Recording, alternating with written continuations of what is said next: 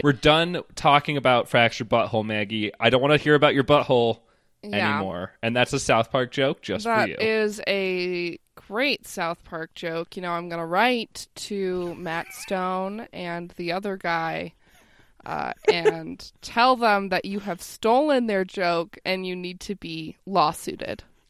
Lawsuited. That's right. I'm having a sort of nice evening here. It's finally raining for the first time in months. Yeah. And I'm drinking a. Let me read it, because it's one of the new fancy Diet Cokes. They come in like a tall boy can. Yeah. Let's see. Zesty Blood Orange Diet Coke. Ugh. It's terrible. Yeah, I was going to say, it doesn't sound very good, and also the name is bad. It's really bad, but I have a headache, so I'm going to drink it anyway. Okay. Well, you know, if you need to tap out during the episode today, just let me know. If you're unaware, this is Sam and Maggie Hate Glee. It is. We watch Glee, we talk about it. Right now we're in the middle of, well, not in the middle. We're near the end. We are rounding the bend here. Of season 2. Let's be clear. Yeah. We are coming to the end of season 2. And there's still 4 more seasons after that. We're nowhere near done with the actual series, but you know, we're working on it. The ups and downs of this show, just the pacing of a single episode is terrible, but the pacing of a season is worse. It's so bad. Well, before we even get into it, so today's episode, we're talking about season 2, episode 21, Funeral. Which, before we even get into it, I just wanted to mention, I only took like 3 pages of notes for this episode, because there just isn't, like that's in comparison to, say, like last week where I took like 5 pages of notes. Sure. Like, on average, I usually take around 5 pages. But this one is just kind of dry for a Glee episode. See, I think it's a good sign that there's maybe less that happens in an episode. Because I think Glee needs to do less. We've talked about that. About how they might find a better rhythm and a better show in doing less. Yes. I wrote about the same amount of notes that I had for prom. So okay, interesting. Okay, well, maybe I missed a scene or two. So let's just start this off with this general information. This episode originally aired on May 17th, 2011, with 8.97 million viewers, which is down from the week before, which had 9.29 million. So it was written by Rai Rai himself, the big man in the terrible hat, and directed by Bradley Bucher, who has directed, I want to say, a lot of episodes this season. His name sounds really familiar, so I wouldn't put it past him. Yeah, you want to know how I knew that Ryan Murphy wrote this episode? 'Cause it's bad? Well, that, and also one of the characters says the phrase, "Here's the dope," which is literally a phrase I have only ever heard on Glee. Because Kurt said it, I think, in season 1, like, did he offhandedly once? Seriously? So... Is this like an Arrested Development, like, meta callback? No, I'm pretty sure Ryan Murphy just thinks it's a colloquialism. Sure. Or he's trying to make it happen. Sort of like in an Aaron Sorkin show, how characters say things that only Aaron Sorkin characters say. Right, yeah. But worse, because this super doesn't make sense. Well, it's just like I didn't catch it on the first watch either, but when I was watching it again, I was like, wait. Yeah. No. Roll the tape back. Yeah, he said it. He said the thing. He said the dumb, stupid thing that doesn't make sense. Well, Sam, here's the dope. We'll get to the part later. We need to start at the beginning of the episode, which is with a recap. It's just going over some stuff that we learned last episode, that Jesse is back and he is becoming a show choir consultant. Yes. That they're going to nationals next week. We're getting in here, folks. They're getting on a plane next week. Oh, please, just put me out of my misery. Oh, and the only other thing in the recap is that the honey badger still has some tricks up her sleeves, apparently. Yeah. We are opening the episode with a surprisingly light tone. I say surprisingly because when you're like watching this episode on some sort of streaming service like Hulu or Netflix or something, it like all the stuff looks pretty dark. Like the title is funeral. The little caption thingy is, sad, and the thumbnail is like Sue in a funeral suit. Like it is sad looking. Yeah, it is. I don't know how it was portrayed on TV. I'm not really sure how you would go about advertising something like this. So... Yeah, I don't know either. Yeah, but yeah, I agree. In that context, you're right. But when you said that, I was a little confused because this starts with, as the recap put it, super handsome Jesse is being introduced to the show choir as a consultant. I don't want to throw shade, and I think he looks great. Yeah, he's a little pudgier than he was last season. Sure. He went to college. He went to college. He dropped out. He's been eating he's probably been eating garbage and living in his parents' house. Yeah, he's filling out a little bit. So Sue was introducing Jesse as the new consultant for the new directions. We never saw Jesse being hired. He's just here now. Yes, he is the consultant. Will has a nice long speech, points to the whiteboard where it says Nationals, and talks about how Jesse is supporting them in doing original songs. Yes, and then Jesse gets a little bit to talk, and he immediately insults Finn. Yeah, it's great. He negs Finn hard. Yes. So I wrote down a line here that I just thought encapsulated a lot of feelings that I have. Jesse tells Finn, "You kind of sing and dance like a zombie who has to poop," which is very accurate. It's sort of a meme to just insult Finn. True. Over and over again, every episode. I think it's to make us feel like he has something to fight against, like he is somehow definitely disadvantaged. No, this is definitely the like Finn's antagonism relationship. There's another part later, because later in this episode that definitely pans out. Because Finn is like, "Oh, I try so hard, but I'm just so, I try hard, but then Jesse just ruined it all." And I'm like, "Yeah, your life is really hard." So there's a part here where they're talking about what songs they're going to do at Nationals, and they mention doing a duet, and Finn is like, "Oh, well, me and Rachel should sing that." That's when Jesse negs him, but Quinn doesn't say anything about her ultimatum from rumors. No. And somebody does say something being like, "Well, we did lose when you and Rachel sang faithfully." Quinn. That was Quinn. Great. So in order to kind of combat this, like you're saying, Jesse insults Finn's dancing and singing, and then lays out a new strategy, which is vocal adrenaline strategy, which is you pick your best performer, and then you kind of just build put everyone else around them, which was very true of what we saw vocal adrenaline last year. Exactly. At least for their big performances. We did see them do the Amy Winehouse and Buffy song. Do you remember those? Duffy? Yeah. Duffy, I think, yeah. Yeah, those didn't even have Jesse in them. No. But that's because they hadn't hired him yet. So. No, he was not a part of the show yet.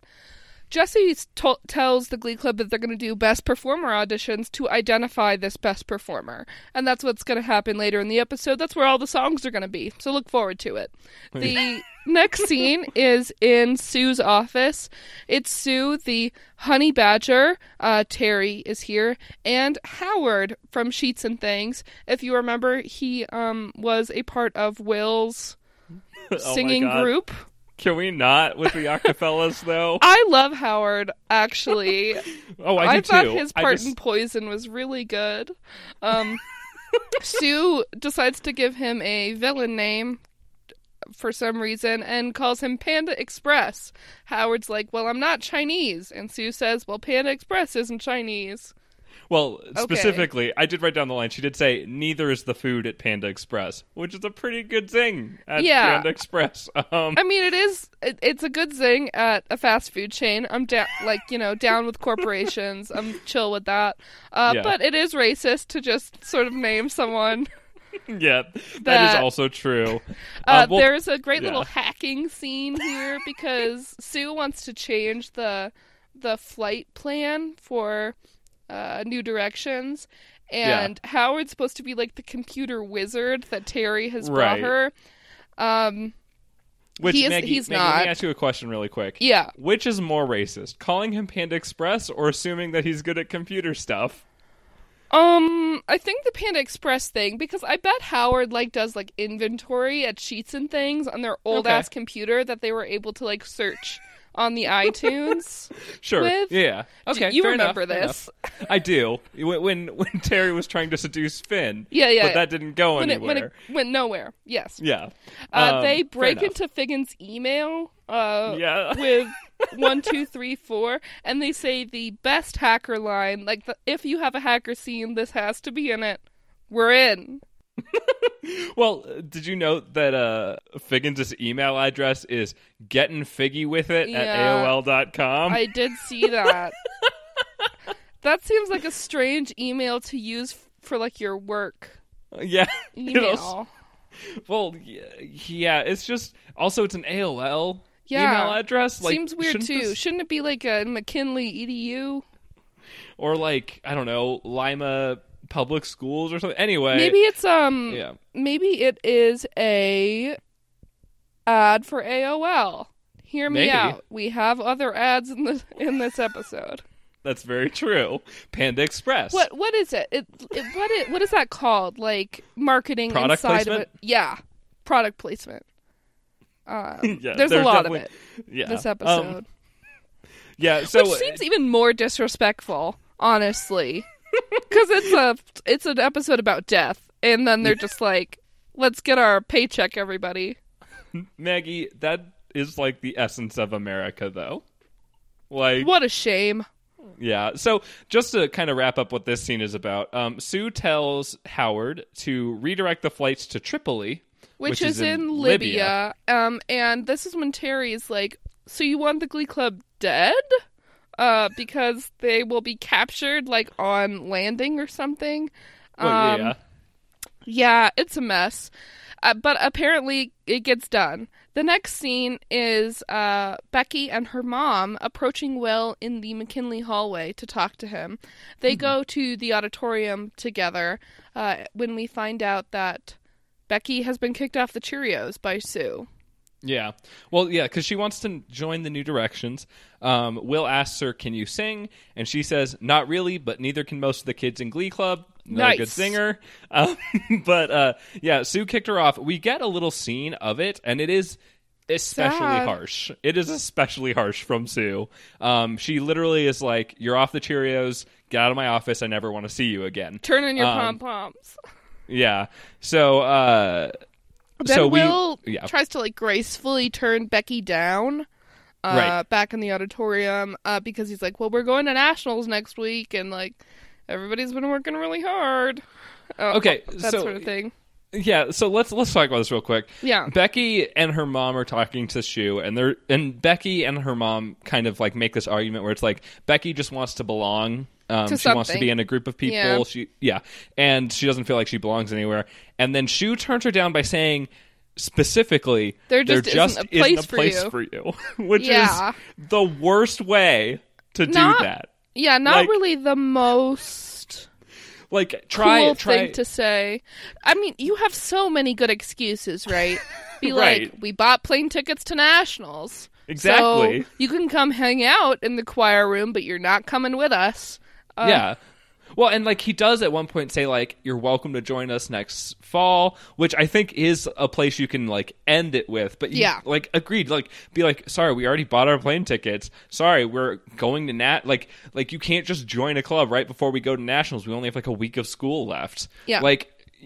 There's plenty of things. You didn't have to say this terrible, awful thing to someone who is obviously in a bad. I think it was supposed to be reassuring, but it's not. It's not done well. No, Will obviously doesn't understand what reassuring means. No, but I mean, Becky and her mom don't really react poorly, but that's because they've been written to not. Well, that's the thing is, like, we could definitely try to, like, explain that away, but I think the main gist of this is that Becky and her mom are written specifically to be, like, just, the only reason this is happening is to tell us that Becky left the Cheerios. Yeah, it's to convey information. Yes. And then to lead into this next scene, where Will runs into the teacher's lounge. To yell at Sue. Yeah, to yell at Sue about this. Well, wouldn't you, like... Because Becky was like her sidekick and her friend, you know, and like seeing her get tossed aside is sad. Like it is. Will doesn't know anything about Jean at this point. That's fair. I think it's a reasonable reaction. However, it is unprofessional to yell at a coworker. See, that's where I think it's reasonable to say, like, that doesn't make sense, and, you know, like, I would like to get to the bottom of this because I think it wasn't very good for Becky, and it sounds like Sue isn't in a very good place either, but that doesn't mean you rush into the into a communal coworker space and just yell at the person and be like, you're a terrible person, and you don't know how to treat people. Why are you so evil all the time? And then Sue's like, well, my sister is dead. And yes. Becky reminds me too much of her, which is why I kicked her off the Cheerios. Then they have a rather long discussion about death, where Will is immediately remorseful, and Sue is very sad. Yes. The main takeaway from it is that Sue, like, so Jean got pneumonia, and the doctors were like, oh, she'll be fine, you know, she'll, whatever, and then Sue left her for one of the nights she was in the hospital. And at like 2 a.m., that's when Jean died, and Sue feels very bad because she feels like she should have been there. She should have, you know, whatever. So she's very sad, obviously. Moving on, we jar into a different scene. I have to wonder if maybe, gosh, I hope there's a commercial break or something. Because when you're watching it straight through, you just flash from like a very sad Jane Lynch face to Rachel Berry's like knee-high socks as she walks down the hallway. It's very strange. Yes, She is monologuing on top of this, basically cosplaying as narcissist, staring at herself in a mirror that she could not look away from. Right. She is walking down the hallway to sign up on the Best Performer audition sheet. She talks about her bangs, about how she'd never had a boyfriend when she was doing this originally for Glee Club. Yeah, because Ryan Murphy is making a very ham-fisted comparison to the pilot. So of course, but she even puts that little gold star next to her name because it's a metaphor. Yes, and we also see that Santana, Kurt, and Mercedes have also signed up for the solos. So then, as Rachel gets her gold star up there, Finn passes by, and she accosts him for not signing up. Not signing up for this. And he says the phrase, I don't need nationals to feel better about myself. Yeah, sure.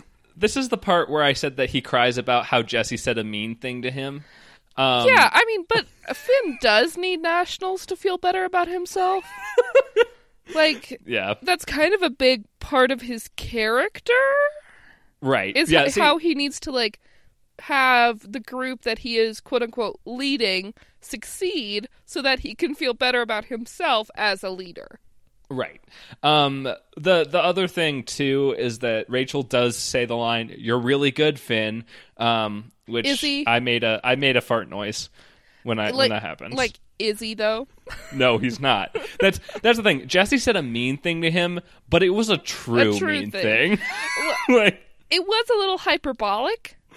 But like it got the point across, you know? Yeah, Maggie, obviously zombies don't exist, but like, what are you talking about? There are blackface zombies in this show. Like, what are you talking about? That's so...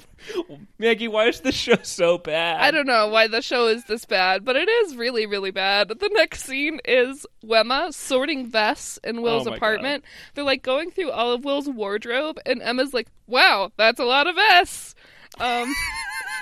So what a fun joke. Sue's fake news plot has worked, and Will is leaving to do Crossroads this summer in New York. Yes.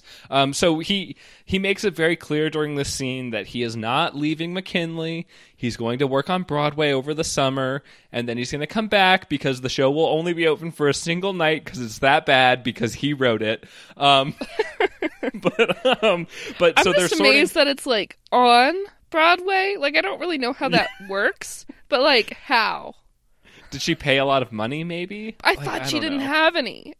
Well, yeah. See, I don't know. But so the nice thing, so Emma's helping him kind of pack stuff up so that way he can pack his suitcase to stay in New York, and then like put stuff into storage or give stuff away. She has some really nice like moving organization techniques. Like she has like 3 big boxes with lots of really clean, clear labels as to where everything's going. And which Will is, compliments them as well. That. Yeah, like honestly, I usually don't agree with Will on stuff, but like I agree with him on this one. Like very classy, like a very good way to move. That's just, I mean, it's because Emma's the best. Right. And she brings out a certain vest, and she's like, oh, well, when did you get this vest? And he's like, well, you can't get rid of that one. That's the one I was wearing when I started Glee Club. And she's like, okay, what about this one? And he's like, well, that's the one I was wearing when I met you, Emma. Wink. And then she folds it up, and she's like, you have to let the past die. Kill it if you have to. And then... Then she takes out a lightsaber and slices him in half. No, see, that was my favorite thing is I wrote down metaphor where Emma is a vest being given away. Yeah. But yeah, I did like the thing about this is that Emma is getting like snarky with Will. Yeah. Which I liked because maybe it's like Emma taking this SSRI or something, or like finally kind of dealing with her like compulsion issues, but she seems healthy better and good. Yeah, no, definitely. Especially since this season she has been weird, which I want to loop back to that. Like we can do that like way later, like maybe after the episode. Can we explain her? Did she have strawman disease? No, let's just say we got some suggestions from a listener. You told me that we got an email, but I purposefully did not read it because I want to have fresh ears. Okay, well, we'll get to that at the end. But yeah, so Emma essentially, we get this metaphor, it's very whatever, where it's like Emma's this vest and he has to like give her away because he's going to leave or whatever. But there's a sweet moment where well, I guess it's not sweet. It's just a moment where he throws it in the give it away box and Emma's just like, Well, that's yeah, because like the way I understand now, there might be some miscommunication on our end. Emma doesn't put it in the giveaway box; she hands it to Will, who does, and then Will puts it in the giveaway box in there. Right after he keeps the Glee Club vest. Okay, but, yeah, but maybe it was like because she. No spoilers or whatever. You're listening to Sam and Maggie Hate Glee. Fuck you.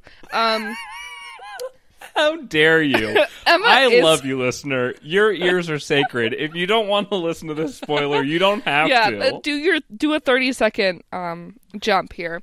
Emma is wearing this vest later in the episode. So was this Will giving it to her in like a roundabout way by putting it in the donation bin? Or did she fish it out? Giving away? No, she definitely fished it out.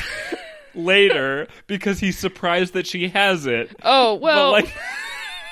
But it is, I do love the idea of like in Will's mind he's like, giving it away means that like Emma can just take it, right? Like I can't just hand it to her. It's just a roundabout way of giving it to her. Yes. So the next scene is the Hudson and Hummel bros, Finn and Kurt, bringing Sue flowers to her office at McKinley. Yeah.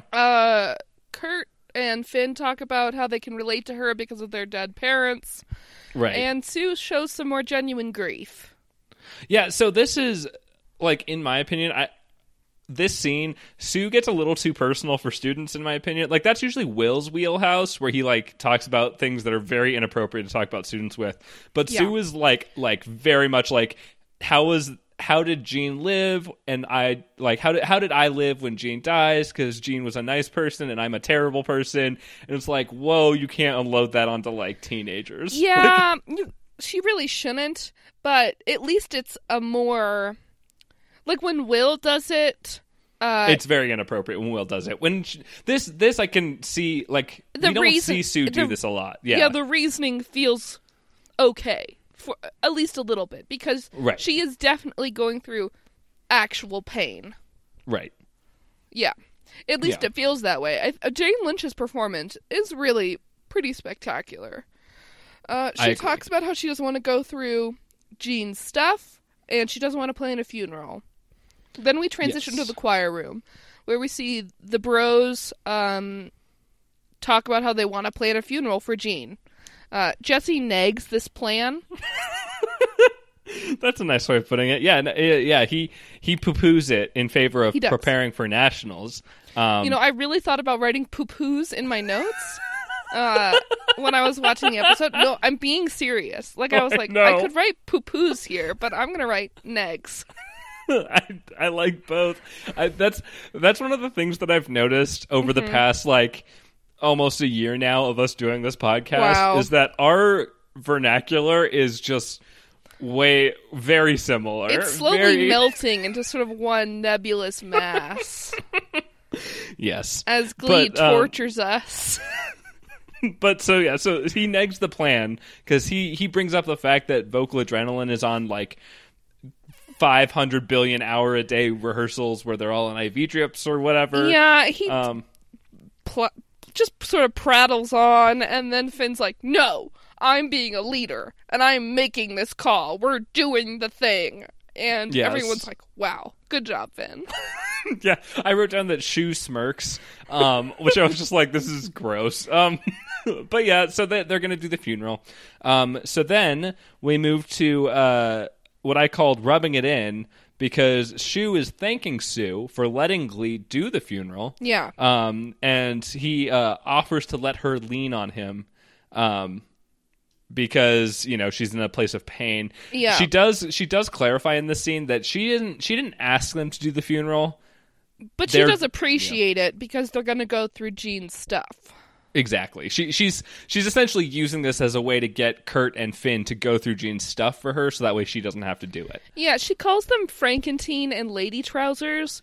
I just wanted to point that out because she promised to only call Kurt Porcelain from now on. So maybe to his face. Maybe that's what. Maybe in her mind she has an addendum there that says only to your face will I call you porcelain. Well, and then she just bullies Will some more.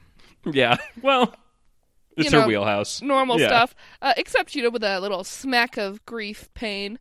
The next scene is the best performer auditions. It's Jesse and Will sitting in the house at a little table. Yep. Jesse talks about how he took a class at UCLA about how to be a reality show judge. I would love to take that class, if only to see, one, who it was taught by, and two, what you would read. Like, what's the textbook? I don't think you have a textbook. I think you would watch a lot of television. Dude, I would be so about this class. I'm serious. I would take it. Maggie, the problem is, like, yeah, there's, like, rational people like me and you that would take this class, but think about some of the, like, terrible people that would be like, this is my thing. I can do this. I guess in, like, the Glee universe, this is a for real class, right? There are people taking this class to become reality show judges. I feel that at a universe in our universe, a university in our universe would have this class as like a sociology, like sort of exercise, to examine reality television. That's actually a good point. That would be very interesting. Then I feel like there might be more like texts, but I don't know what they would be necessarily. They're all written by Randy Jackson. And the DSM-4 with like bookmarks for borderline personality disorder and Sociopathy. Sociopathy. Oh, fuck, I can't say it either. We need to get out of here. So Santana sings Back to Black as the first song here. She's wearing like a peplum blazer on top of... She's got like a red pencil skirt and a dark blue navy peplum blazer. She looks great. Yeah, obviously. I agree. Yes. No, she looks very good. And she sounds better. Yes. So my only complaint with this performance is that it is too short. The full sold recording is pretty fantastic. Okay. Yeah. So Jesse draws a cat during the performance and then insults Santana afterwards. Yeah, because he says nothing. He's just like, oh, you can leave the stage. And Santana's like, you were writing during the whole thing. So that's all you have to say. And then we see that Jesse did draw a cat, and he says some shit to Santana again. Like, I'm not even really sure what his complaints are. We know that he's pulling for Rachel because he's trying to seduce her. We already know or this. Something. It feels nefarious. But yeah, so I think his complaint was something about how like it didn't have the right emotion or something. Oh yeah, like it wasn't emotional enough as the first one. And it's like, what the fuck are you talking about? But yeah, so then we move into Kurt's performance. Kurt sings Some People from Gypsy. Which is also... an interesting choice. What's more interesting than his song choice is his outfit choice. Oh my god, I'm so glad that you caught this too, because like that's a vest, right? But it has like so an open it's back. Black and white. It's black and white. He's wearing pants with like a skull pattern on them. Yes. But from far away, it could just look like black and white camo because it's that sort of nebulous. And then he is wearing like vest is the term to use, I think. Well, the front, it's definitely like a cargo vest. It's like a cargo on the front. It looks like a cargo vest made out of like sleeping bag material. Yes. It has a lot of pockets. The back, I think, is made out of like pleather or something that's a little bit shinier. And it's There's like a U-shaped cutout starting about mid-shoulder blade, and then there's two things that tie it up. See, that's the thing is, to me, that just read as like an open back. Like it's just like it's completely weird. Open with like two like measly ribbon straps. It is the weirdest piece of clothing he's worn. I don't know if that's true. There was the time he literally wore like a seatbelt to school. No, the harnesses were cool. I liked those. This outfit is just sort of strange because like the shapes, it's all just sort of lumpy. Like the pockets on the vest, the pants are a little like looser than what he would normally wear, so they're sort of lumpy too. I don't know. Yeah, agreed. But he sings Some People. I like his big white boots, though. His big white boots are good. Yes. So he sings it. It's a good performance. But Jesse reminds us at the end that the song is a, quote, girl song, but also not just any girl song, an impressive girl song. Yeah. Jesse talks about how he can't compare to Broadway legends. Which, why would you expect him to? He is a teenager, whatever. It feels like a flimsy excuse to me as to why Kurt shouldn't win. But all of these, all of Jesse's comments just sort of feel stupid. Right. I think they're supposed to. How'd you like Kurt's dramatic power slide at the end of this Broadway number? It takes all kinds. Or something. He should have just sang Rose's Turn again. Okay, but I don't know. Glee doesn't like to do that. They only like to do it when they can use a different cast. It's true. To do it. But anyway, so then we get a break. It's a choir room interlude that opens with Jesse Saint sucks. Yes, because Kurt and Santana were upset by the reception that they received. Yes, Rachel blindly is just like, oh, he's making the best decision. He knows what he's talking about. And I put down love and also collusion, maybe. Yeah, definitely collusion. But yeah, so Mercedes is like, I'm just, I'm just gonna I'm going to go out there and I'm going to slay it. Don't even bother preparing, Rachel. She is like, we all know you're in love with him, Rachel. Stop defending him. And then she's like, by the way, I'm going to go wrap this up like a Christmas present, so don't even bother warming up. And she leaves. Nice. She sings Try a Little Tenderness. Yep. And it's really fantastic. Like, really great. She has a smaller band than Kurt and Santana did. But it's mostly just... Okay.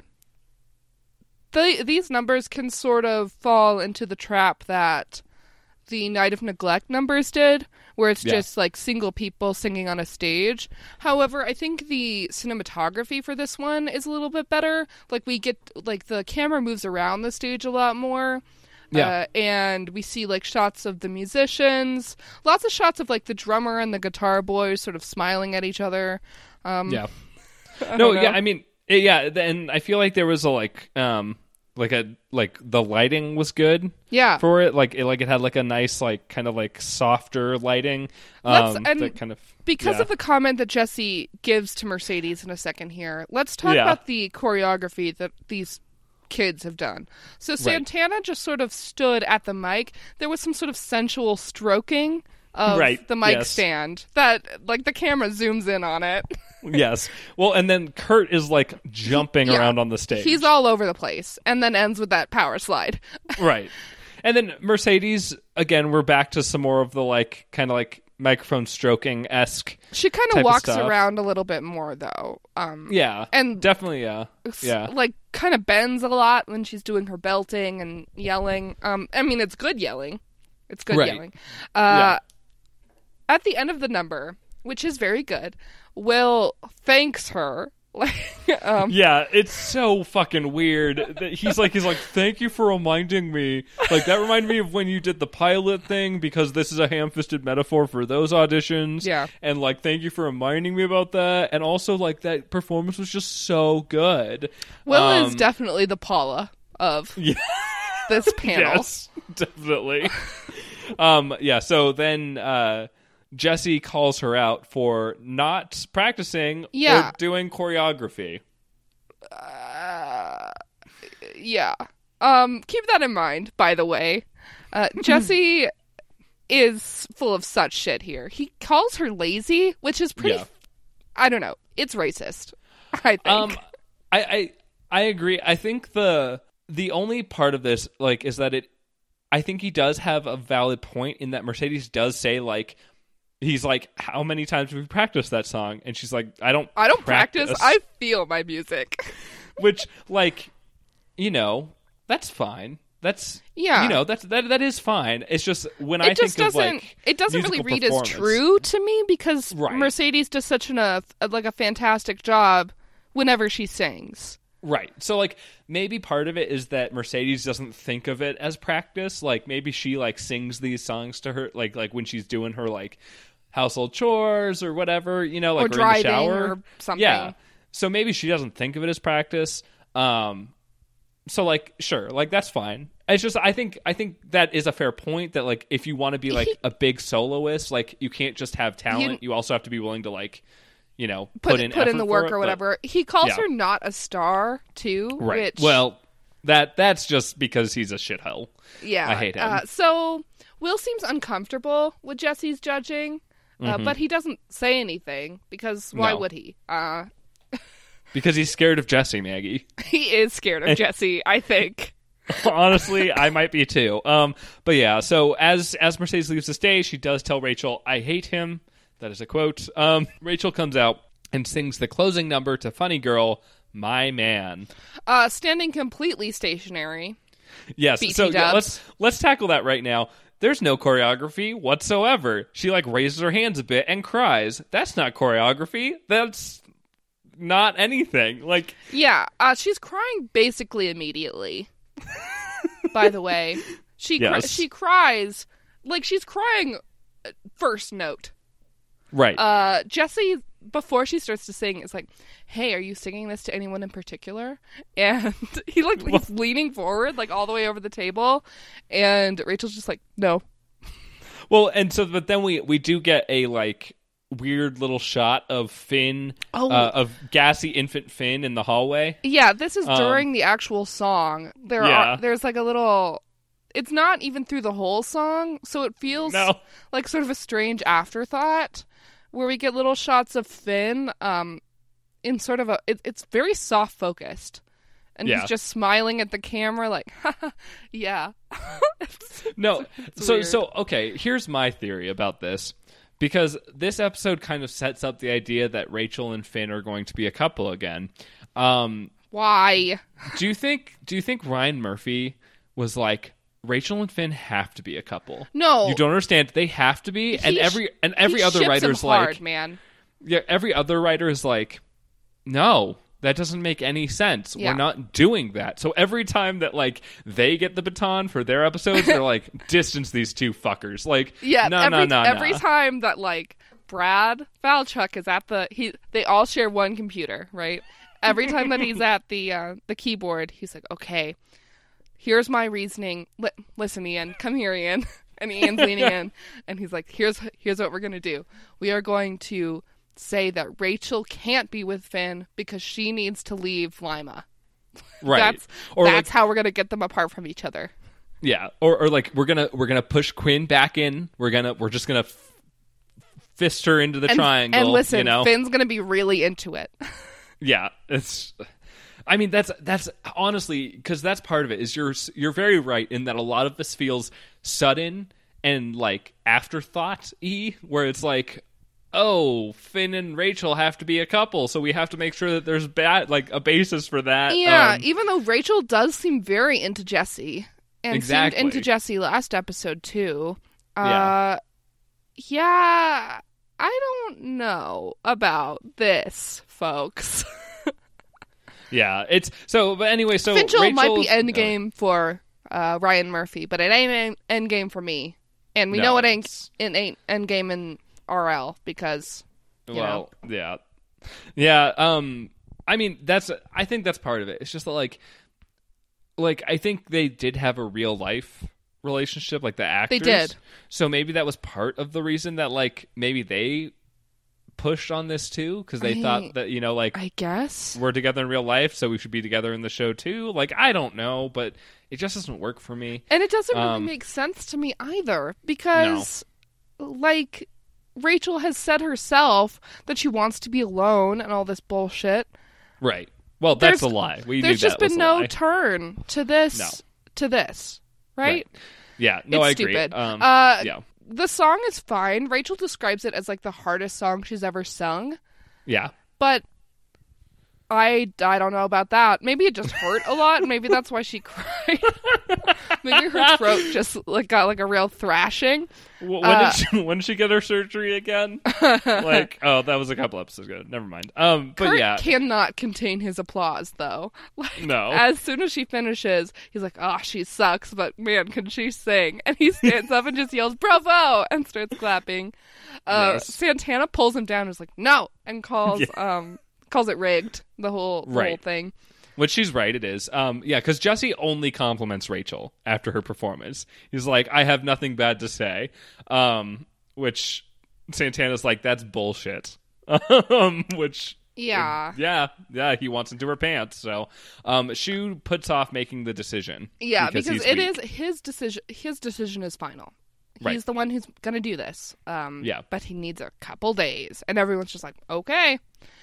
So the next scene is the bros, Finn and Kurt and Sue at the nursing home where Jean lived, sorting the objects.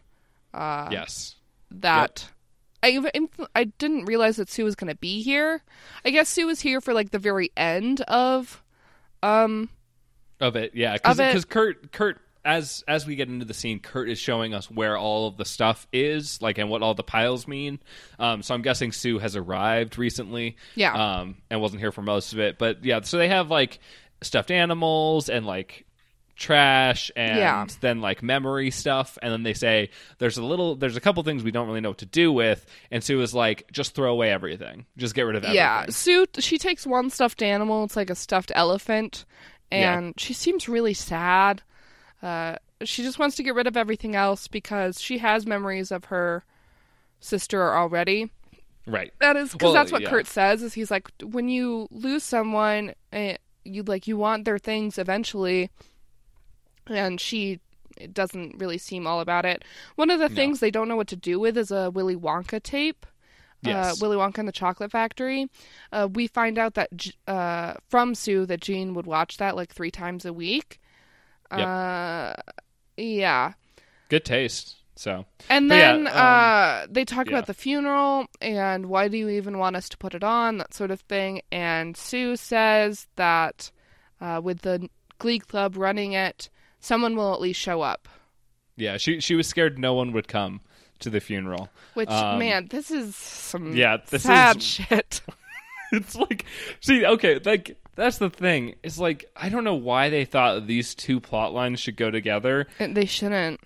I mean, to be fair, I don't know if there is another plotline that should go with this funeral plotline. I honestly don't know if they should have done this funeral. Because Robin Trokey, who is the actress for Jean, didn't die. Like, there was... No. It was just story. Like, the only reason why Jean is dead was for story. Yeah, it's a plot device, which is... It feels weird. It doesn't... I don't know. Is this supposed to be, like, Sue's reconciliation? Like, if Glee didn't get a 3rd season, was this supposed to be like us feeling something for Sue? Like, is this Jane Lynch's penultimate performance? I mean, to be fair, by the end of it, she and Will are like best friends. So maybe, because like, it's just, I don't know. It just feels super weird, and it doesn't. One of the things that feels weird is that this is an emotional plot line that Glee has earned. In a way, at least more than other shoehorned things, right? Because we've seen Jean, we know that Sue and Jean have a really close relationship. We know that Sue is only in this time period because of Jean. So this, I think the reason why these 2 plot lines feel so incongruous is because the emotional weight is there. Like, I actually feel something. So right, no, that's part of it too.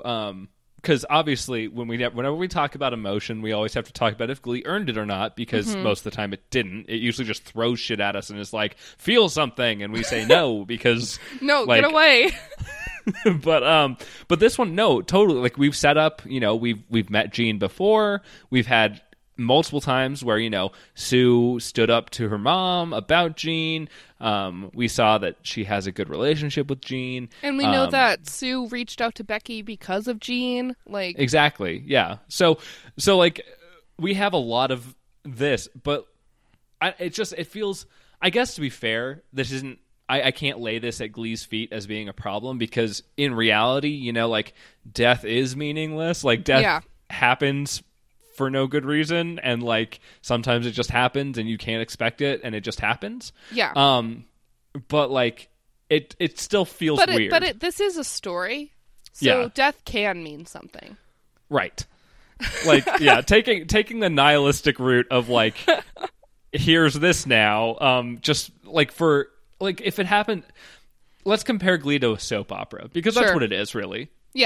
In a soap opera, people don't just die randomly. People die for reasons. Yeah, there's always a reason. So that's why it feels weird here, because it doesn't feel like there's an actual reason, or at least there's not a good reason for and Jean to die. Glee doesn't really have enough realistic binding to have death mean nothing, Yeah. No, I agree. But well, so let's keep we going, because we're going to get straight into the service. We're going to get to the actual funeral. They could have had the Willy Wonka tape earlier if they wanted to. Whatever. We begin the funeral sequence with Sue in her car. She's looking at a photo of her and Jean together. It's sad. Yeah. Sue enters the church, or I guess it's a church because there's like a pastor. It might be a funeral home that just has like, rooms for services, something and stuff like that. And Sue enters, and she's like, I think Will is right there, and she's like, well, did anyone come? And he's like, well, yeah, it's full house. You've got workers from the retirement home. There's other residents and their families, and all the Glee Club, of course. And pure imagination is playing underneath. Yeah. Well, so specifically, it's the opening to Pure Imagination, which is like the xylophone. The sort of tinkly xylophone. Yeah. Yeah, which is like, not gonna lie, like it definitely Goosebumps territory. That's not fair. Like that's yeah, you're right. But that's why they pulled the Willy Wonka vibe, right? Is to because everyone. I don't want to say everyone. I feel like it's a pretty ubiquitous, either nostalgia get or just like emotional get because it's a pretty commonplace movie. Yeah. Well, and it's like it's a good movie, and I feel like a lot of like, at least for like. From like an American standpoint, I feel like a lot of young American children see that movie growing up. And like more recently, like Gene Wilder died in the time since this episode came out. So like, you know, there's even more like stuff to it now. And it's just like Pure Imagination has always just made me it's like such a melancholy song in a way. Like, cause it is about, you know, viewing paradise or whatever, but there's a real melancholy edge that Glee uses to their best benefit here. Yeah. No, definitely. So the pastor intros Sue during the service, talking about how Gene was like a good person or something. And then Sue goes up and is unable to speak because of her grief. She's able to get through like probably about a sentence or two. Yep. And then Mr. Will Schuester decides to step in, get in there. No, okay, so that's part of it. Is like, so I was thinking about like, especially with what we've just been talking about. I think honestly, part of this is that Jane Lynch, I think, might have just been like, "Hey, I need an episode where I actually get to act for once. I need an episode to really stretch my legs." Win an Emmy or two, you know. But everything that Sue does, especially like in this scene, like feels really not good, but like emotionally genuine, like, weighty. Like she does it very well. Yes. So then Sue stands up to like help her. Why? Who knows? Is, because why we haven't did it have to be Will? Right. Yeah. There's like, not a great reason. Yeah. I get that. The characters think it's okay that Will did this because nobody reacts poorly, but me, as a watcher, I'm reacting poorly. You want to know who I think should have done this? Quinn. Because Quinn was Sue's head cheerleader. They have an established relationship already. I feel like they have some bad blood, though, because Quinn quit. Still. I think it should have been Kurt, maybe? Kurt. Oh, yeah, because Kurt's been, like, doing all the... emotional heavy lifting this episode already. I mean, to be fair, I would rather it be Will than Finn, because they probably would have used Finn if they weren't going to use Will. I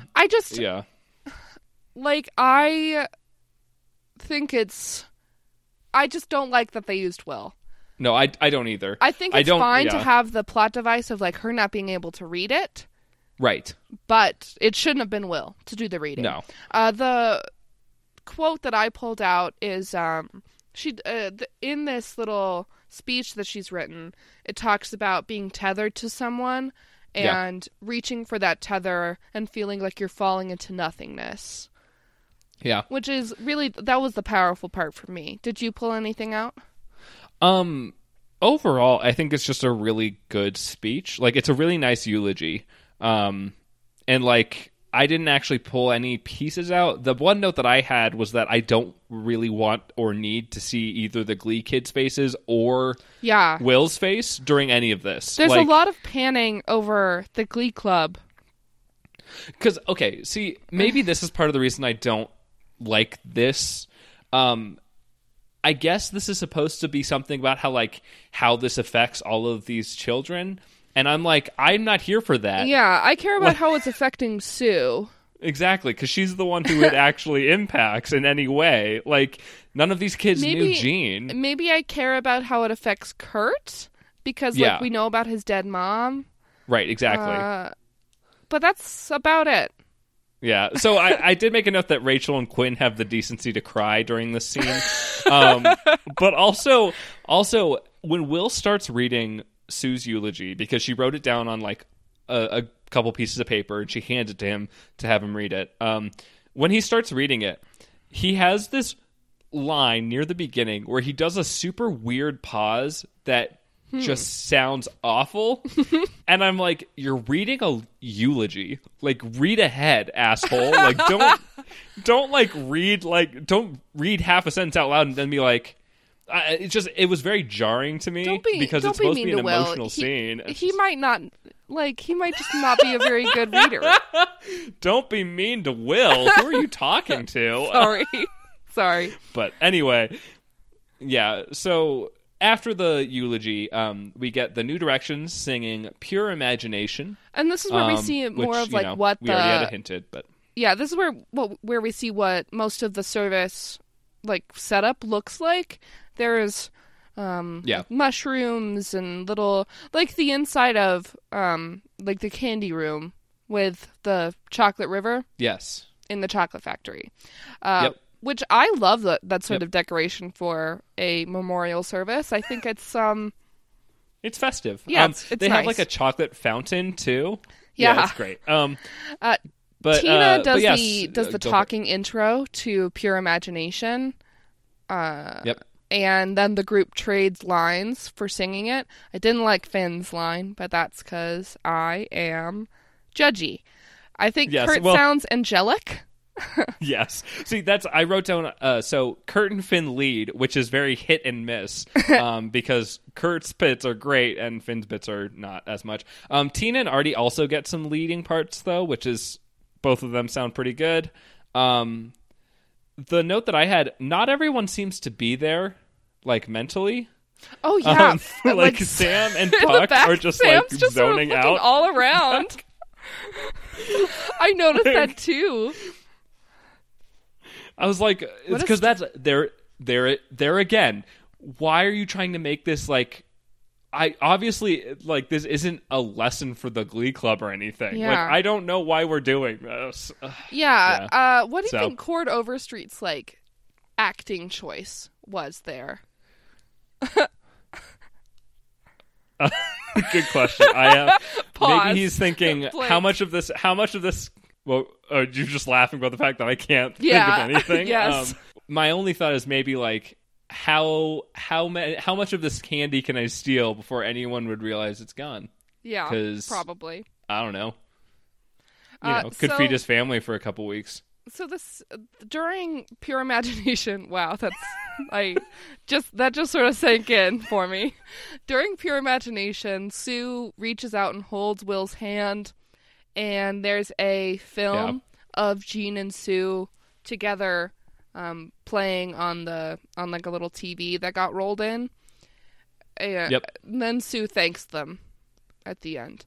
Yes. Well, so that little like film roll is the reason I realized that this episode didn't happen because the actress who plays Gene actually died. Mm-hmm. Because they have like, I was like, why on earth would they have bulk footage of like Sue teaching the actress who plays Jean, like Jane Lynch teaching the actress who plays Jean how to cheerlead. And then I realized, she's not actually dead. No. Like, I was under that impression up to this point in my first watch of the episode where I was like, they had to do this because the actress died. Nope. That's just not true. So the next scene is Finn. Finn is crying in his truck. Normal Glee stuff, people crying in the front seat of cars. Quinn comes into the truck and is like, oh yeah, there's a long line in the bathroom, everybody had to fix their mascara. And then she's like, why are you crying, Finn? Which is a strange question to ask after a funeral, I think. But he's like, I am crying because I'm breaking up with you. Yeah, so this is, again, no real reason. We're just doing something for the hell of it. Yeah. I guess. Because, so Finn claims that, like, so he says, like, Sue's eulogy, that line about being tethered to someone, I don't feel that way about you. Which is like, Sue was talking about her sister. Sue was not talking about dating the head cheerleader. Okay? She was talking about, like, a lifelong relationship with her sister. So... Yeah. It's a strange anyway, but yeah, metaphor. Then Quinn reacts by being like, well, we aren't breaking up. That's not happening. We are going to stay dating and become prom king and queen next year. That's when Finn is like, what are you talking about? Do you feel anything? This is real. This is happening. No, I did write down that line. He says, don't you feel anything anymore? Which is like a bonkers thing to say to anyone. Like, what are you talking about? It's a weird thing for Finn to say, because we've talked about it, how Quinn has seemed sort of removed and just wanting to become prom queen.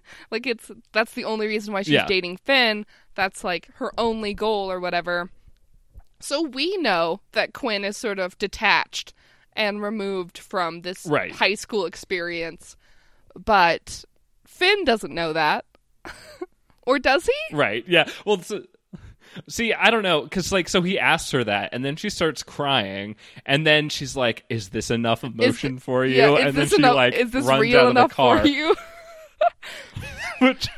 Which, the best part that I had about that is that Finn immediately, when she says that, Finn is immediately like, oh, I'm sorry, I love you, I didn't mean it. And I was like, typical Finn. As soon as he realizes that he's losing someone, he, like, sinks his claws back in, tries to grab him back. I don't know if that's how I read that part. I feel like he's trying to convince her to not cry because of the things he said, which is a very straight white man thing to do. You know, like being like, I still mean everything I said. I just don't want you to have any emotion, please.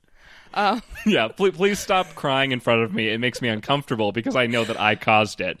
This is a satisfying breakup, though, I think. Oh, yeah. This is...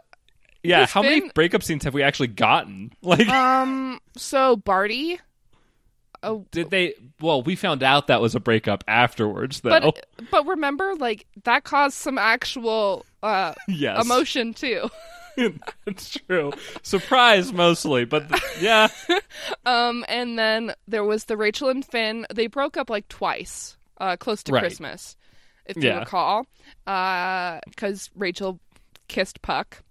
And what a heartbreaker. I guess there's the Finn and Quinn from last season when Finn finds out that Quinn's been lying to him for months. Yeah, I mean, I don't know. I agree that this scene though is very good. Like very good breakup scene, very satisfying. It's an actual satisfying Flynn scene because it feels like the characters are truly talking to each other. Because a lot of this, Finn even says it himself. Like, he's like, I don't know what I was doing getting back together with you. Sort of feels like Ryan Murphy is trying to talk to the other writers through the character. Guys, we agreed about this. Finn and Rachel get together. They are Stop endgame. Trying to put Quinn back into it. Yeah. Anyway, so that's that scene. That's that the scene. Next scene. We get another shot. Here's though. the dope. I know, but before we get there, right? So Quinn is running off in the funeral parking lot, and then we see Rachel getting into her car because Finn's looking at her, I guess. Well, and she's also smiling, isn't she? Yeah, she's got a big ass smile on her face. Rachel is smiling. It's weird. Which is not how people typically leave funerals. So, she usually probably saw the breakup. Yeah, usually it's a little bit more somber. So, yeah, let's get to the next scene. I know you're so ready for it. Jesse is being filmed by Brittany.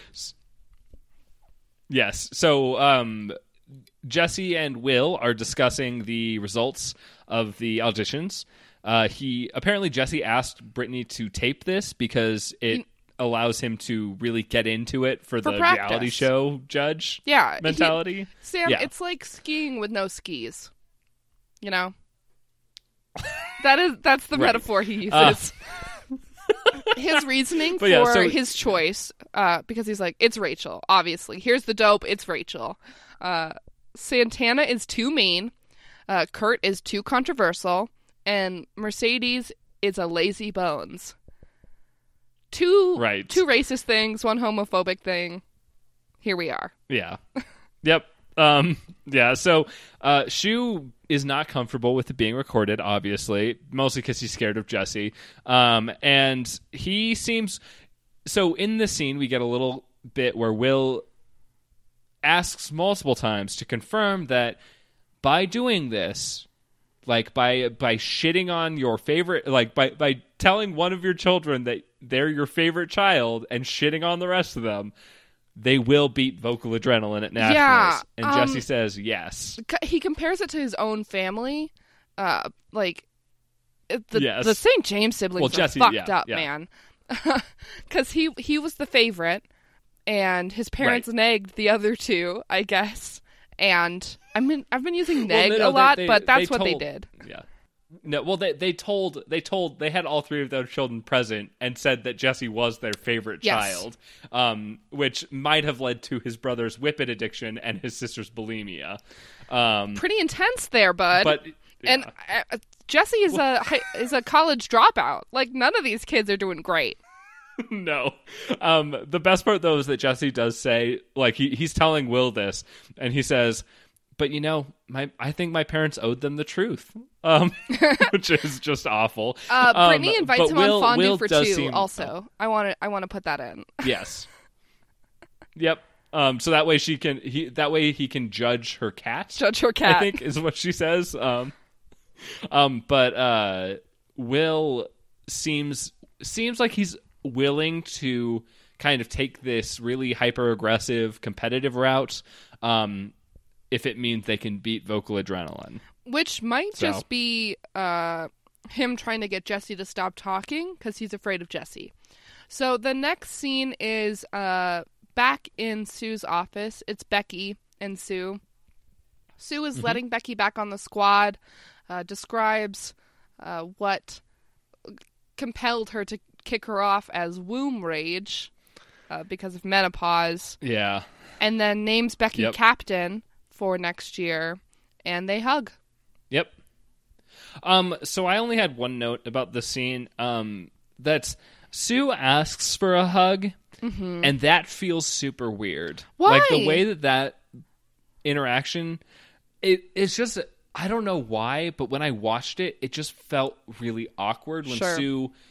Like, because I think part of it is that the way that Sue does it, and I think that might just be, and honestly, I don't think this is poor acting. I think this is actually just part of Sue's character, is that the way that Sue asks for this hug is that she tells Becky all this stuff. She's like, "Oh, by the way, you're going to be head cheerleader. Like, you need to keep that." And then as Becky's turning to leave, she says, "No, don't leave. Like, you're not allowed to leave yet. I want a hug." And it feels like, it just, I don't know, it doesn't fit with Sue's personality really. And so, like, obviously... but the hug itself is great. Like, the hug itself is very, like... soft and sweet. I had emotional reactions that were... Yeah, it's very good. It's very good. But I think we need to normalize... For it felt super weird to me. I think we need to normalize asking to touch people. You know? Oh, no. Like, that's totally fine. Asking to hug someone is a good thing to do, instead of just hugging them. I agree, and I just want to make clear, I'm not saying that, like, the fact that she was asking for a hug was weird. I'm saying the way that Sue does it feels weird. Sure, like, totally. Like, it just feels in a... Like, and this... I mean, this is going way farther than I think it really feels, but, like, it felt a little predatory in a sense of, like, Sue being like, "Get over here." Like... Yeah, it's an awkward thing, but maybe it's just because Sue's character isn't suited to hugging anyone, except for maybe her sister, who has passed. Yeah. So the next scene is Sue and Will back in the teacher's lounge. Sue wishes Will good luck and calls him a good friend, which feels like a lie to me, but it's not, because Will did all these things for Sue this week that everyone had normal people reactions to. Well, okay. So Will didn't...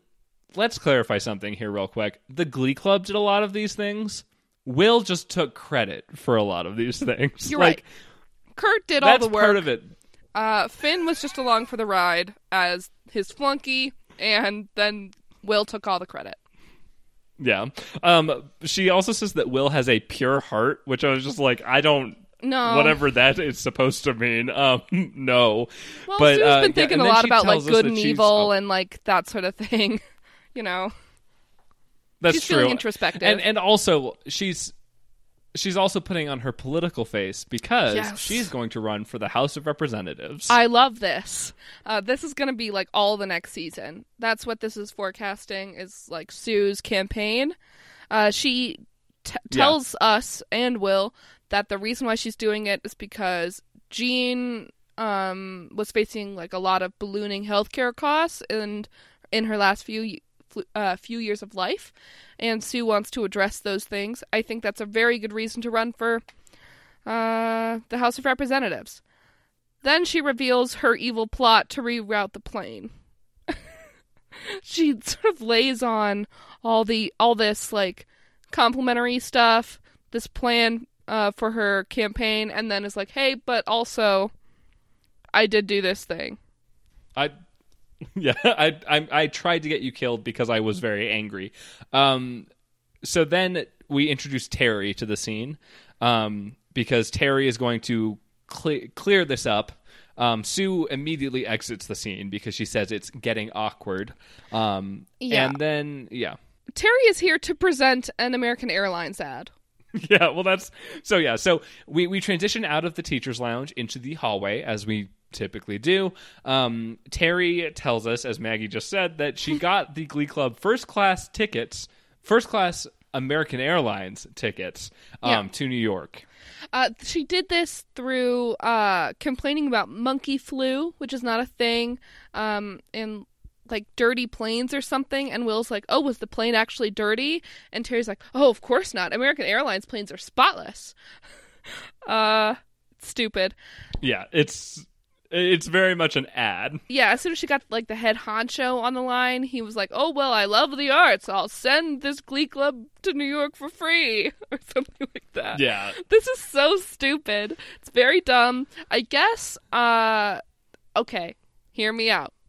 Maybe Glee had not secured the funding to move the actors from LA, where they normally film, to New York for this episode.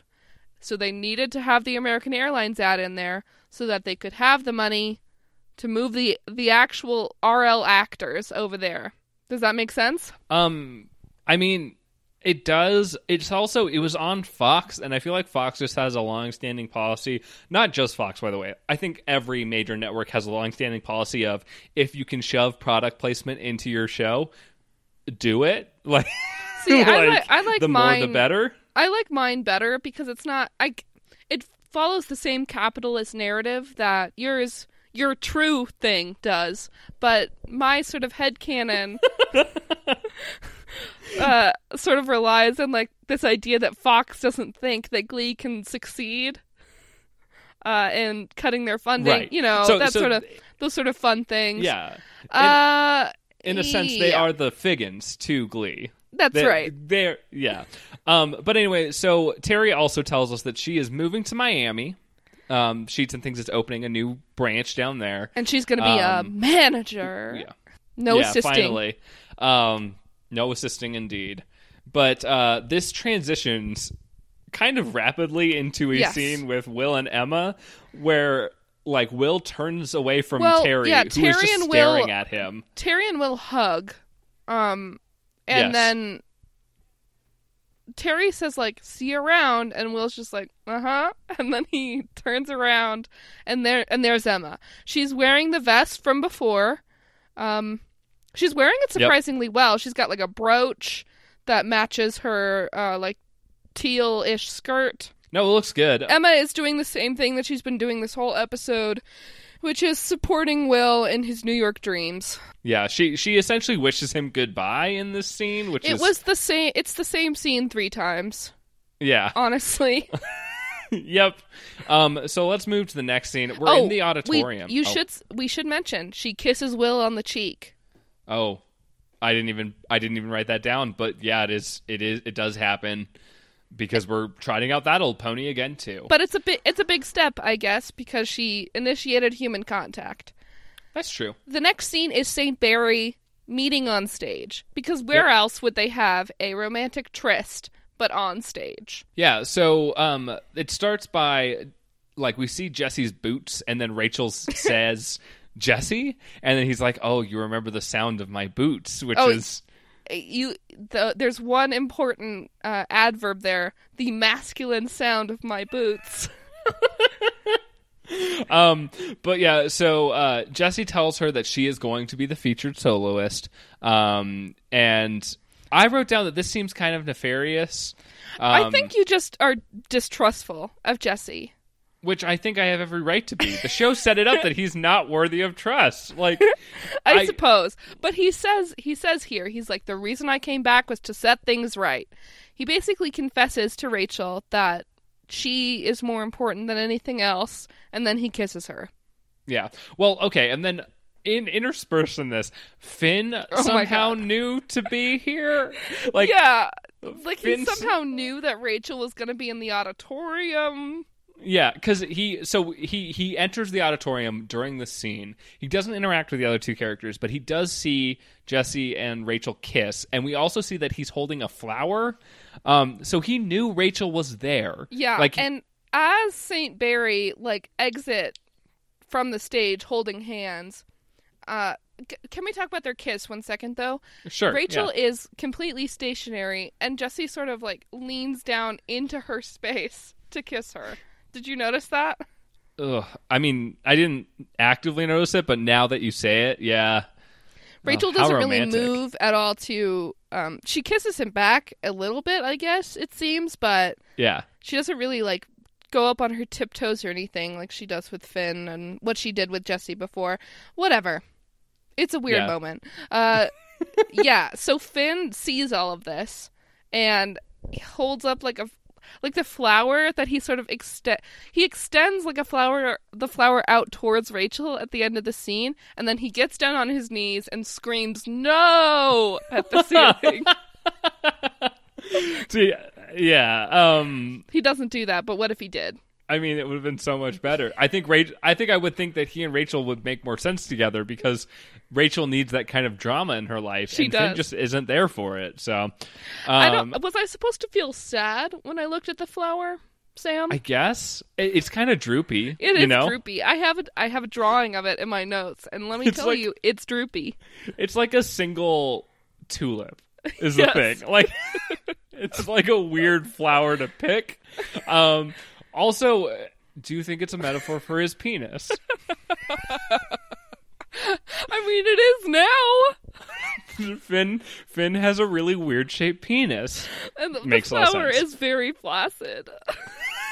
But yeah, so essentially we've established that St. Barry is back. It's happening, I guess, because Rachel didn't put up a fight for it to not happen. Then we go to the hallway where the list is supposed to be posted about who's going to be the best performer from those auditions. Instead, it says urgent meeting today instead of an actual list, and everyone is very upset about it. Then we go to the choir room, and Will does a speech. Yes, he essentially tells Jesse to fuck off. Yeah, he does the Glee set in real time, basically.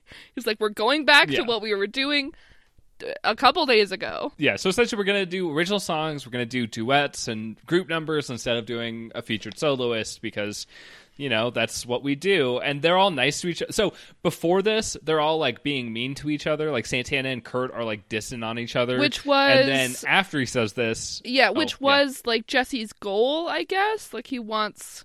everyone to... He's like, just wait, we'll have everybody at each other's throats by the time they perform. And it's like, why would you want that? Very strange. I mean, that is the argument for capitalism, though, is that sure. If you make everyone fight for it, then you'll get the best performances because they're all going to be at the top of their game or whatever. But they're also going to hate each other a lot. So what a bummer, man. I know. A bummer. But yeah, so then they're all nice to each other to prove the point that if they work as a team, they'll be nice. Yeah, there's a moment when Rachel is like, "Oh, Santana, how to get that raspy quality to your voice?" And Santana's like, "Oh, how nice. Well, I smoke cigars." Yes. It's great. The complimenting is really nice. I always like it when they're nice to each other. Yes, especially when Santana is nice to people because it's just so different than her normal sassy bitchiness, which I like both. But anyway, Jesse looks a little incredulous at this. And then Finn, to close out this episode, Finn thanks Quinn for not quitting. Like, he's like, hey, thanks for not quitting Glee Club because I broke up with you. And which is a weird thing to say, I think, right? Yes. Like, it's like, no. in a couple ways. One, we do know that Quinn's relationship was very important to her, right. I guess. But we also, like, Finn, the Glee Club is not your space. Like, right. You can't just take it and be like, well, this is mine. And because we're broken up, you can't have it. Like, that's not how it works. No, I agree. Yeah. And then the other thing is it's just, like, very unprompted. Like, yeah. And, well, Quinn says something very interesting to finish the episode. She's like, well, of course I can't quit. I have big New York plans. And that's it. That's the whole thing. Yes. To be fair, I do like the ending because it is so bad, but it's like very good because she's just like, what? So before we get to the podcast business, what do you think Quinn's big New York plans are? I think Quinn's big New York plans are to join a lesbian. That's what I was gonna say. The lesbian colony that Santana brought up. Exactly. No. Yeah. I mean, I don't know. Maybe she'll rob a bank. Yeah. Like, I literally have no idea. Maybe she's just gonna stay in New York?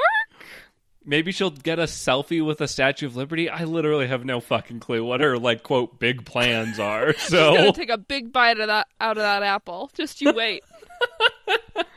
But yeah, so that's how the episode ends, which, again, like, I think we've talked about it in the past about how, like, Glee could use some work on how it ends episodes. Yeah. This one is really bad. It's so weird.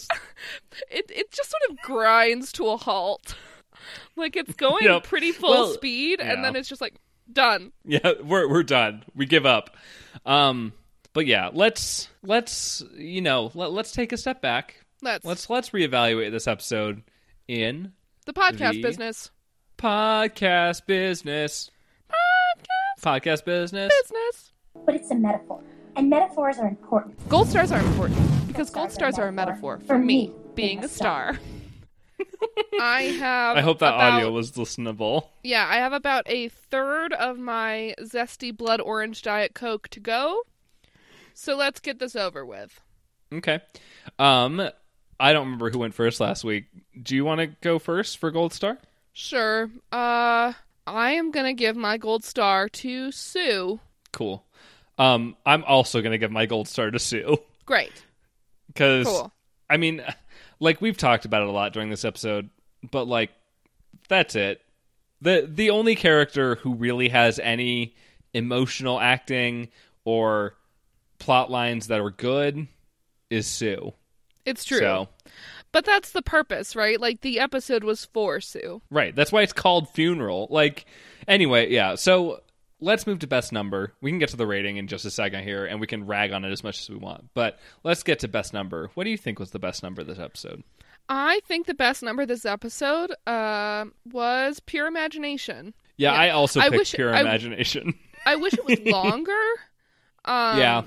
Honorable mentions for me are Back to Black by Santana, because I love it when she sings Amy Winehouse. I'm just a real big fan of Naya Rivera's voice doing those covers. Yep. And I really like Try a Little Tenderness by Mercedes. Yeah. Honestly, I like pretty much all of the performances in this episode. I do too. The problem, I also picked Pure Imagination, mostly because, I was saying this before we got on the call, but, like, I just listened to, like, the actual track that was on iTunes, and it has the full length, and, like, it just sounds really good. And again, there's also a lot of, like, emotional weight for that song anyway. Yeah. So, like, kudos to Glee for, stealing it, but, like, you can use that emotional weight sometimes. That's fine. Yeah. But the other performances are great too. They were all just clumped in the middle there. Yeah, and they were all really short. Yeah. Clumped in the middle, and they are trapped on the stage. Yeah. I don't know why Glee writes itself into these sort of corners where they have to do performances that way. Yeah, I mean, it's easy. Is it? Only one person has to learn the song, Maggie. I guess. And they don't have to do choreography. They don't have to train on like a choreography number. And I mean, even the group number this episode in Pure Imagination, they just stand completely still. So, except for Sam, who is looking all around. Off in the distance. Yeah. Last bit of podcast business. Yes. What would you rate this episode out of 5 slushies? I'm going to give this episode 2 slushies out of 5, I think. I think it's there are some genuine moments in the episode, some actual good acting, some okay storytelling, but the pace of the season overall is just pretty tanked. Right? We're supposed to go to nationals next week and feel fucking pumped for that. I don't know if I really am. No. Yeah. I also gave it 2 out of 5 slushies. Weirdly, just a full sweep this week for between the two of us. But like, I feel like they should have handed the reins to Alfonso Gomez, who's directed a lot of penultimate episodes, like right before big competition episodes that actually get you excited for them. Right.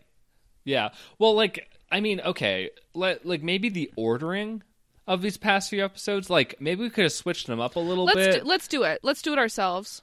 Yeah. So like, it feels weird to go straight from prom to nationals. So I do think we need a break in the middle. Yeah. Like, but even like rumors in between them would have been better, maybe like better. But it's confusing for them to be doing the rumor songs instead of doing something for nationals. Right. It's confusing here, too, obviously. Right, yeah. That's the problem is I don't know if there is any of the episodes that would be like, oh, like, this makes sense as, like, a weird break. The problem is that this one is the only one that has an event where they're like, oh, no, we have to do this funeral because it's time pressing. And it just happens before the week of nationals. And, like, we couldn't plan for this. Like, we don't have that kind of event anywhere else in the back half of the season. So it's like, I don't know what else we could put there. You're right. Like, it's just it's poor pacing. I've said it again, and I'll keep saying it, I think. I think I'm just going to keep saying it. Also, I mean, when we get into the sort of time jankiness, you know, when it goes all wibbly-wobbly, I think the pacing's going to be pretty shit there, too, so. Sure, yeah. Looking forward to it. Hey, season 3, let's go. Yes, so speaking of time wibbly-wobbliness, we got another email from Joe. Oh, yes, I've been looking forward to this all episode. Yes, listeners know, is our very first patron on Patreon. You can also support us there if you want. Just patreon.com/snmhateglee. But and Joe emailed us. You can email us too at snmhateglee@gmail.com. Yes. But so Joe emailed us. In the past, Joe has emailed us. Joe was the one who came up with the Sue is a time traveler theory, which so far has actually made a lot more sense than anything else that Sue has done. But so this email is a bit long, but I'm gonna pick out some parts to address on the air, and then I will put up some of the other pieces on our Patreon page, so that way our patrons can check it out and have a little incentive. But so one of the things here is that Joe says, "I've got to stand up for Blaine a bit, though. Maggie, you say he's evil, but I think he's just amoral by human standards. After all, he's a reality-bending trickster god, right? Yes. I don't think he'd be naturally inclined to think in human terms. That said, I reckon he's trying, and Blaine trying to think more like a human actually leads into why Emma's been so weird this season." Oh, okay. You see, I, too, with my keen Glee-hating eyes, have noticed Emma's out-of-character behavior lately. And there can be only one explanation. Blaine has stolen the real Emma and replaced her with a golem. He wants to learn how to be more human so that he can be a good partner for Kurt. I'm pretty sure there's some reverse Stockholm Syndrome going on here. But having read Kurt's mind, Blaine knew that Emma, as a qualified guidance counselor, was the logical choice to help him come to terms with his feelings and better integrate into humanity. And, being an immortal trickster god in love, the logical course of action was to imprison her in his private school subdimension and leave an inferior copy at McKinley. The Golem is definitely a werebush baby, though, because Blaine is still Blaine regardless of the dubious purity of his motives. So, oh my god! Yeah, when we were talking about Emma earlier, this is all I could think about because, like, oh, it's so good. It's so very good. I am astounded. I am like floored right now. The idea of Emma being trapped is so real because who is she? Yes, you know, it was Carl a golem also. You know, maybe just to torment Will. You know, Blaine pulling some strings. So Joe did also clarify that Dalton is a real place, but that Blaine has phased it out of space-time. Oh, okay. So that way he's pulled it out of like the Glee dimension. You can still get to it, but it's out of the time stream. Yeah, I gotcha. Exactly. Which in keeping with the time agency Sue time traveler theory, is one of the ways that Blaine is keeping. Yeah. Yes. Yeah. But yeah, and then there is also some information here, which is pretty good about Lord Tubbington being a symbiote species with Brittany's species from her planet. Yeah. So there were also questions raised about who does the camera work on Fondue for Two. I thought that one was fairly obvious. Lord Tubbington. Yes. He uses his psychic powers, which he definitely has, because he's an alien.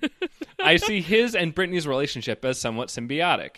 Back on their homeworld, although Lord Tubbington's species are dominant, they got that way by forming bonds with members of Brittany's species.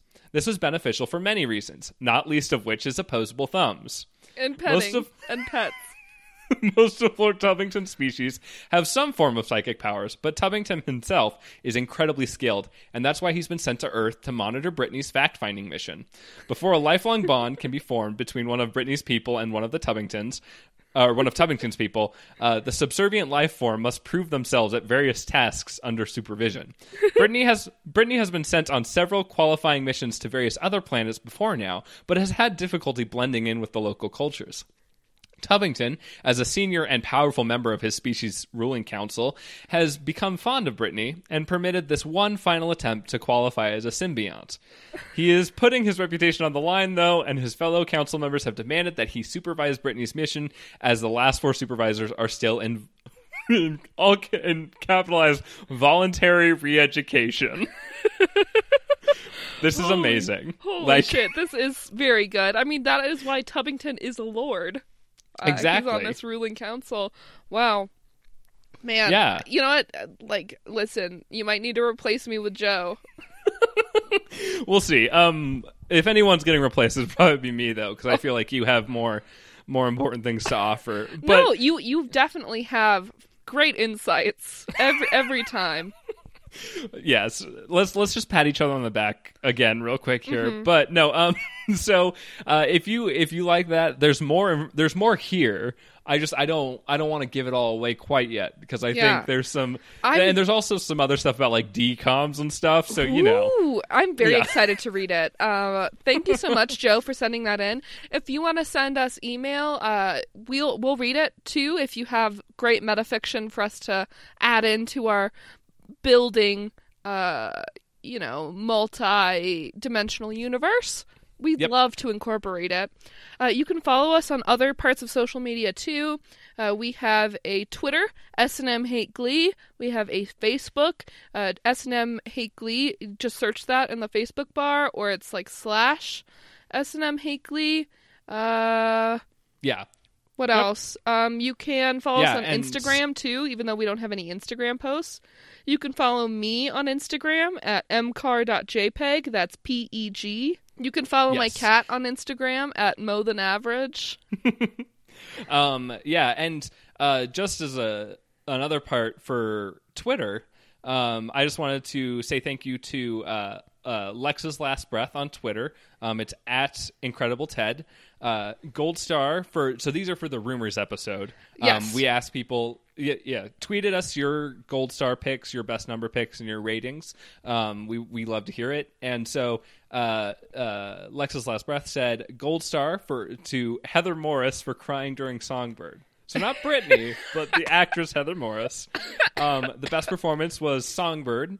And then an overall rating of 2.5 slushies for the Rumors episode. It's it looks like Joe also similarly said that best number was Songbird and gave it a 3 out of 5 slushie rating.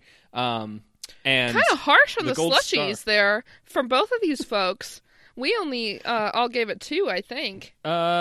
Let me just check really quick. Gave it 3. I gave it 3. So, but yeah, and then also Joe gave their gold star to Kurt because he was one of the 2 who actually noticed something was up in Sam's life and tried to help without outing him. So we love hearing that from people. So thank you very much. And I don't think there's much else here. There's nothing else. The next episode is New York. So settle in. We are going to New York just like we were promised in the opening of season 2. We've been waiting. In the olden days, in the great book of Glee. Man, when were we recording those episodes? Like fucking October? Yes. Jesus I think so. Christ. Maybe December? I think it was actually close to the turn of the year. But anyway, we'll be back next week. We can talk all about that and the end of season 2 when we come back next week. Until then, I've been Sam. And I've been Maggie, and we hate Glee. From the top.